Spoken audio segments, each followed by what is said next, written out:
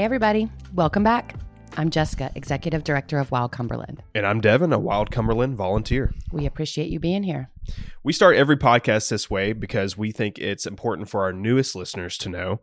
But the best way to stay up to date on news and issues affecting Cumberland Island and its wilderness is through our monthly email newsletter. We cover a lot of that information in these episodes, but not everything. So that's definitely still a great resource to check out. Yeah, that's right. If you're not already subscribed, go to our website, wildcumberland.org, and sign up right now. We can tell you there are also archived editions of previous newsletters there. So if you've missed one, you'll be able to catch up. Always. In this episode, we'll drop some details about our upcoming program with the Atlanta Science Festival and our Commitment to Cumberland fundraiser. We also have updates on the appointment of a new interim superintendent for Cumberland Island National Seashore with some other local news. Stay tuned. It's February. We hope all of you caught the special episode we dropped at the end of January with special guest Hal Wright. If you haven't, be sure to check it out. You know, I really enjoyed our conversation with Hal. There's a lot to learn from him. He's been in this game for a while. One thing that our organization strives to do is ensure that the public has the information and context necessary to make informed decisions. Yeah. So interviews like Hal's and historical context are important to us. That's why this month we're going to go back even further in time, Devin. Oh, yeah. Where are we going? I want to talk about the Wilderness Act of 1964 a little bit. Let's do it. All right. So before I was born, obviously, in 1964, the Wilderness Act was written with the intent, I think, of providing our society with some degree of restraint as related to our natural resources. It was signed by President Lyndon Johnson only 2 years after Rachel Carson published the book Silent Spring, and not very far into what is now recognized as the Anthropocene era, officially. Right. So in 1964, things like the EPA, the Endangered Species Act, and even NOAA, the National Oceanic and Atmospheric Administration, didn't exist. Right. The population at that time was around 190 million only. Yep. And the Wilderness Act was passed with bipartisan support.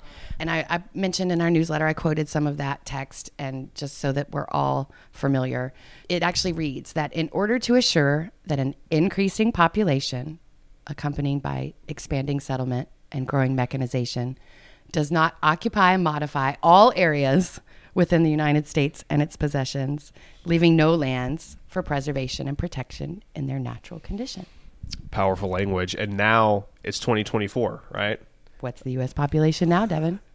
We have almost hit 335 million, and that's an increase of about 144 million. So like almost double. Wild. Almost doubled. In 60 years. We also simultaneously experienced the hottest year on record. Yeah.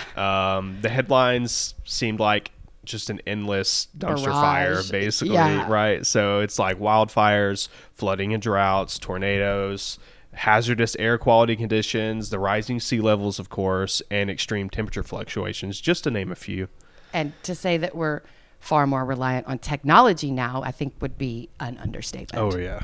So we, Wild Cumberland, the organization, do understand that the Wilderness Act, because it's a human construct, is imperfect. Yeah. But it does remain the highest degree of land protection available. And it helps to protect extraordinary places, much like Cumberland Island. For more than half a century now. Half a century. That is wild. I think we're sensitive to the fact that perceptions of wilderness and its benefits are varied, even among its supporters. So, you know, some of us believe that we have a responsibility to protect nature from ourselves, particularly as we've moved away from any sort of interdependence. Others believe wilderness areas are the only places remaining where nature has the opportunity to adapt without our interference. And then I think there are a number of us who are questioning whether or not our society might actually be acknowledging the fact that our displacement and exploitation of people and cultures must come due, right? We might be the common denominator in that. Wild Cumberland doesn't have all the answers, but we can try to make space for the conversations and collaborations that lead to discovering them. And that's exactly why we are partnering with the 2024 Atlanta Science Festival this year. Yep. Our Metro Atlanta area supporters can join us in person for a discussion on these kinds of topics at Seven Stages Theater on Sunday, March 10th.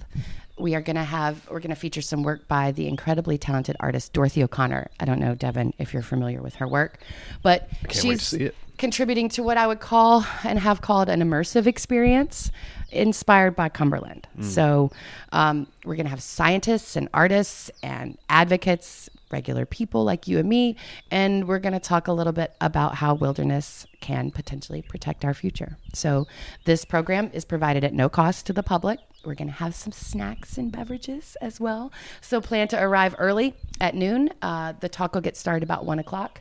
We've got an amazing caterer and coastal plant expert and forager helping us out. It's going to be a good time. Very nice. I can't wait for that. Please don't miss it. Capacity is limited and reservations are required. So the tickets will be released by the Atlanta Science Festival in just a few weeks, but we'll keep you posted. Sure. We'll be sure to post on our social media. And of course, Atlanta Science Festival, we'll be putting some stuff out. I can share something else. Are you ready? Yeah, Switch go for topics. it. Do it. We mentioned our virtual auctions coming up, and we have dates now. Let's go. Okay. So May 3rd through 5th. May the 3rd through the 5th. This one's online, so anybody can support and participate no matter where they live. Absolutely.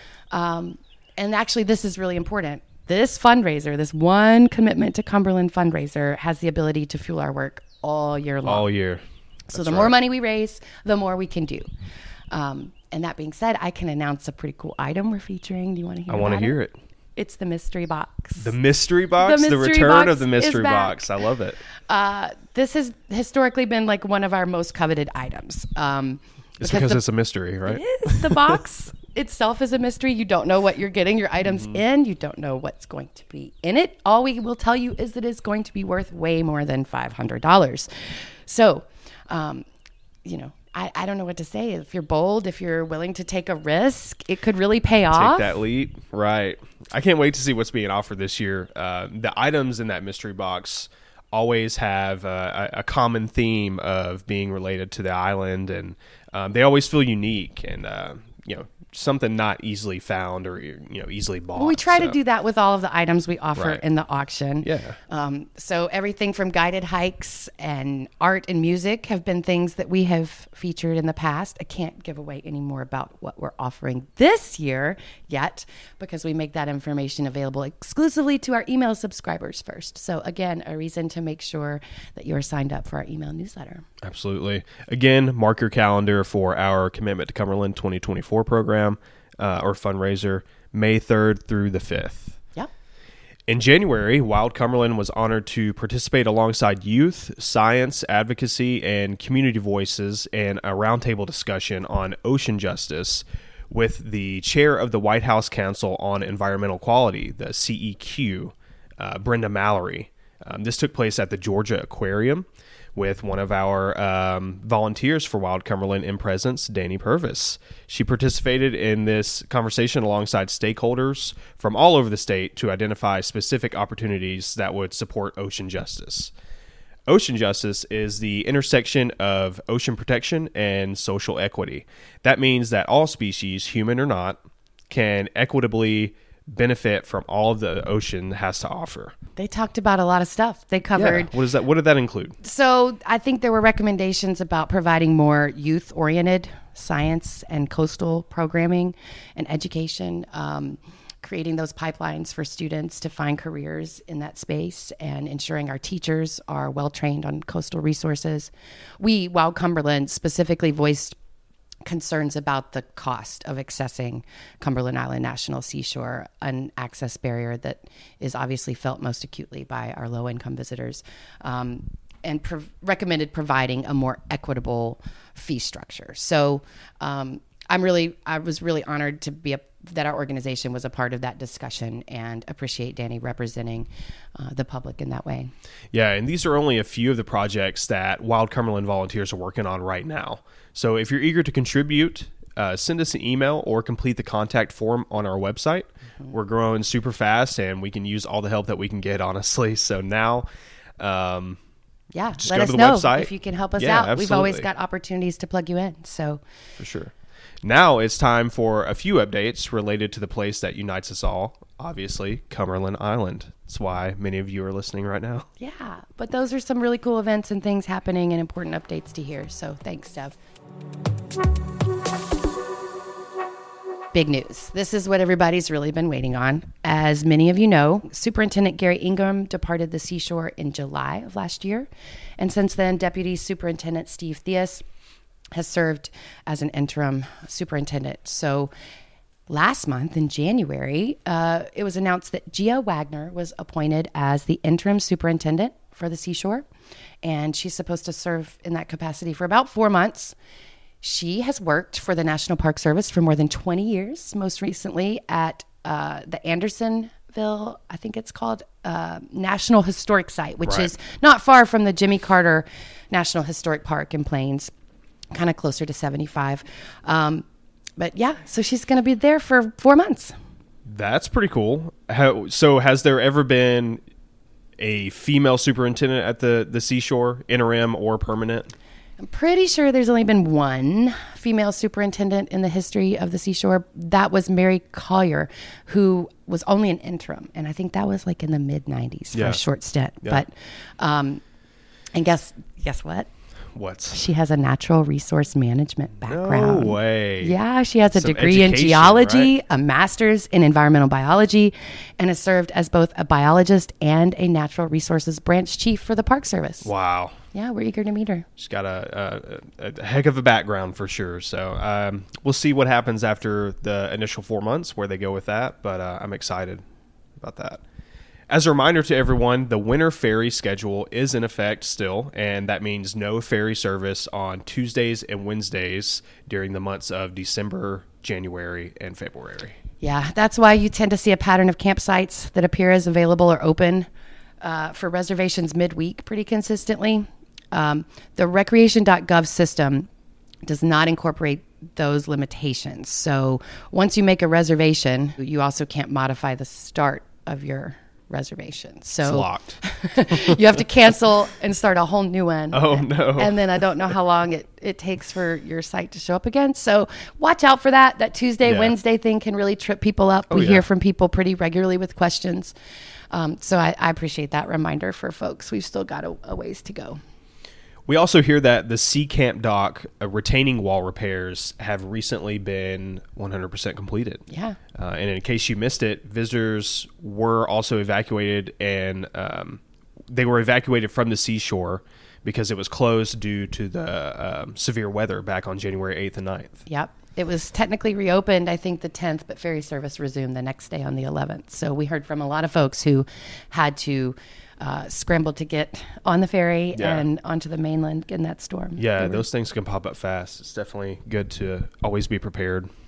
And then from November through April, speed limits of 10 knots are in place for all vessels over 65 feet. And this is in order to help protect, of course, our North Atlantic right whales. Yeah, that's a big rule to follow. There's only about 360 of these animals left. And 70 of those, actually fewer than 70 of those, are actually reproductively active females. And our waters are their only known calving grounds. So far, researchers have identified 17 calves this calving season. Going back to the speed limit, of course, boats of all sizes can strike a whale, so we absolutely recommend all boaters follow these speed limits in order to help keep these animals safe, not just the ones over 65 feet. Yeah, I mean, we know, for instance, that NOAA Fisheries is doing an assessment of the injury on a calf known as Juno. This mom calf pair were spotted off Cumberland, so people tend to recognize the name Juno. But some of the estimates that they've done have indicated that the vessel that struck the calf was likely between 35 and 57 feet long. And that, of course, occurred sometime between the beginning of December and the beginning of January. But just to reiterate that boats of any length can really be devastating for these animals, especially the calves. As a reminder to all of you, you can follow NOAA for the most accurate and up-to-date information about the status of these animals during calving and migration. We provide a link right in our newsletter. So check that out for sure. Speaking of whales and ships, Georgia Public Broadcasting, the GPB. Love GPB, yeah. Absolutely. They recently published an article indicating that the port of Brunswick is the second busiest port in our nation for wheeled cargo, and it's growing fast. That's big. Yeah. So wheeled cargo is meant to be driven or rolled off the ships, I think. Not the ones with the big cranes. That's like a lift-on, lift-off operation. Yeah. And the Golden Ray, a couple years ago, right, was actually coming or going from the port of Brunswick, right? Yeah, that ship had like 24 fuel tanks with 300,000 gallons of fuel. Ooh. It had something like 4,300 automobiles that were ready to roll off at their next destination. And when it capsized in 2019, that cost at least $840 million to clean up and took 2 years. Oh my gosh. Is that the only thing separating the point of Brunswick from Cumberland Island? Is that Jekyll Island? Yeah, you might think of it that way. It's like 12 miles, I think our friend Ken said, as the crow flies. But I don't think most people realize that the southern end of Jekyll to Little Cumberland is just 3 miles. It's less than 3 miles. I didn't realize that. So we're very closely connected. The port of Brunswick. Speaking of proximity and distance, invasive blue land crabs have been spotted in Georgia, and that was big news to me. Yeah, DNR let us know that the public's being encouraged to take photos and report sightings of this non-native blue land crab that's been identified on the coast. They are apparently native from South Florida to Brazil and look a lot like a fiddler crab. They're just bigger. I don't know how far north in South Florida, if that makes sense. They commonly occur, but they bury deep underground and I guess get flushed out when there's heavy rain, and they come up to the surface. So the adult males are supposed to be blue, the females more white or gray, and then the young, I think, are supposed to be more varied. So I've got to keep an eye out and be watching for those. Yeah, absolutely. Be on the lookout, take photos, report sightings. We provide a link in the newsletter for all of that. And each month, we also try to include more links to news and information that our listeners may find a bit relevant. This go-around, that includes some updates on the Okefenokee Protection Act and a fine issued to Twin Pines Minerals. We also link to Georgia's State Wildlife Action Plan, their SWAP, which is currently being updated and is supposed to help conserve populations of native wildlife species and the habitats they need. You'll also find links to read that even with the passage of the Great American Outdoors Act in 2020, the NPS maintenance backlog has grown from $13 billion in 2020 to $22 billion, and that the NPS struggles in fully implementing the Endangered Species Act. I think one of my favorite articles, though, was this link we had that sent us to pictures on the theme of wilderness from people across the world. Oh, yeah. Those were awesome. Yeah, I definitely, I took a look at those. And first off, what just an amazing, beautiful rock that we're on, right? So diverse. They had pictures from all across the world. Yeah. Second, I was hoping to see some Cumberland in there, but I think I'll have to pay attention next time so I can submit some of my best picks from the Represent island. Next time. Yeah. My favorite link from the newsletter is the piece done by The Current on how things work at the state capitol. That was really good, wasn't it? That was really educational, yeah. It's written in such an in-depth and informative way, and I think every Georgia resident should absolutely know how the system works here and kind of how things need to go through this certain process. Yeah, that was a really helpful piece, I think, for a lot of people. Yeah. Well, I think that just about does it for us for this episode. We hope that the topics that we covered help you to make better informed choices and that you'll join us in working together to ensure that Cumberland Island and its wilderness are protected. Before we go, I would like to shout out Greg. Oh, our amazing editor. Our magician behind the scenes who makes us sound the way we are and makes this podcast easily listen. Easily? Is that a word? This is why I don't do it. This is why, I just speak and Greg makes me sound good. So we appreciate you, Greg. We definitely wouldn't be here without you. And we know how valuable your time is. So thanks for choosing to spend some of it with us. Stay wild.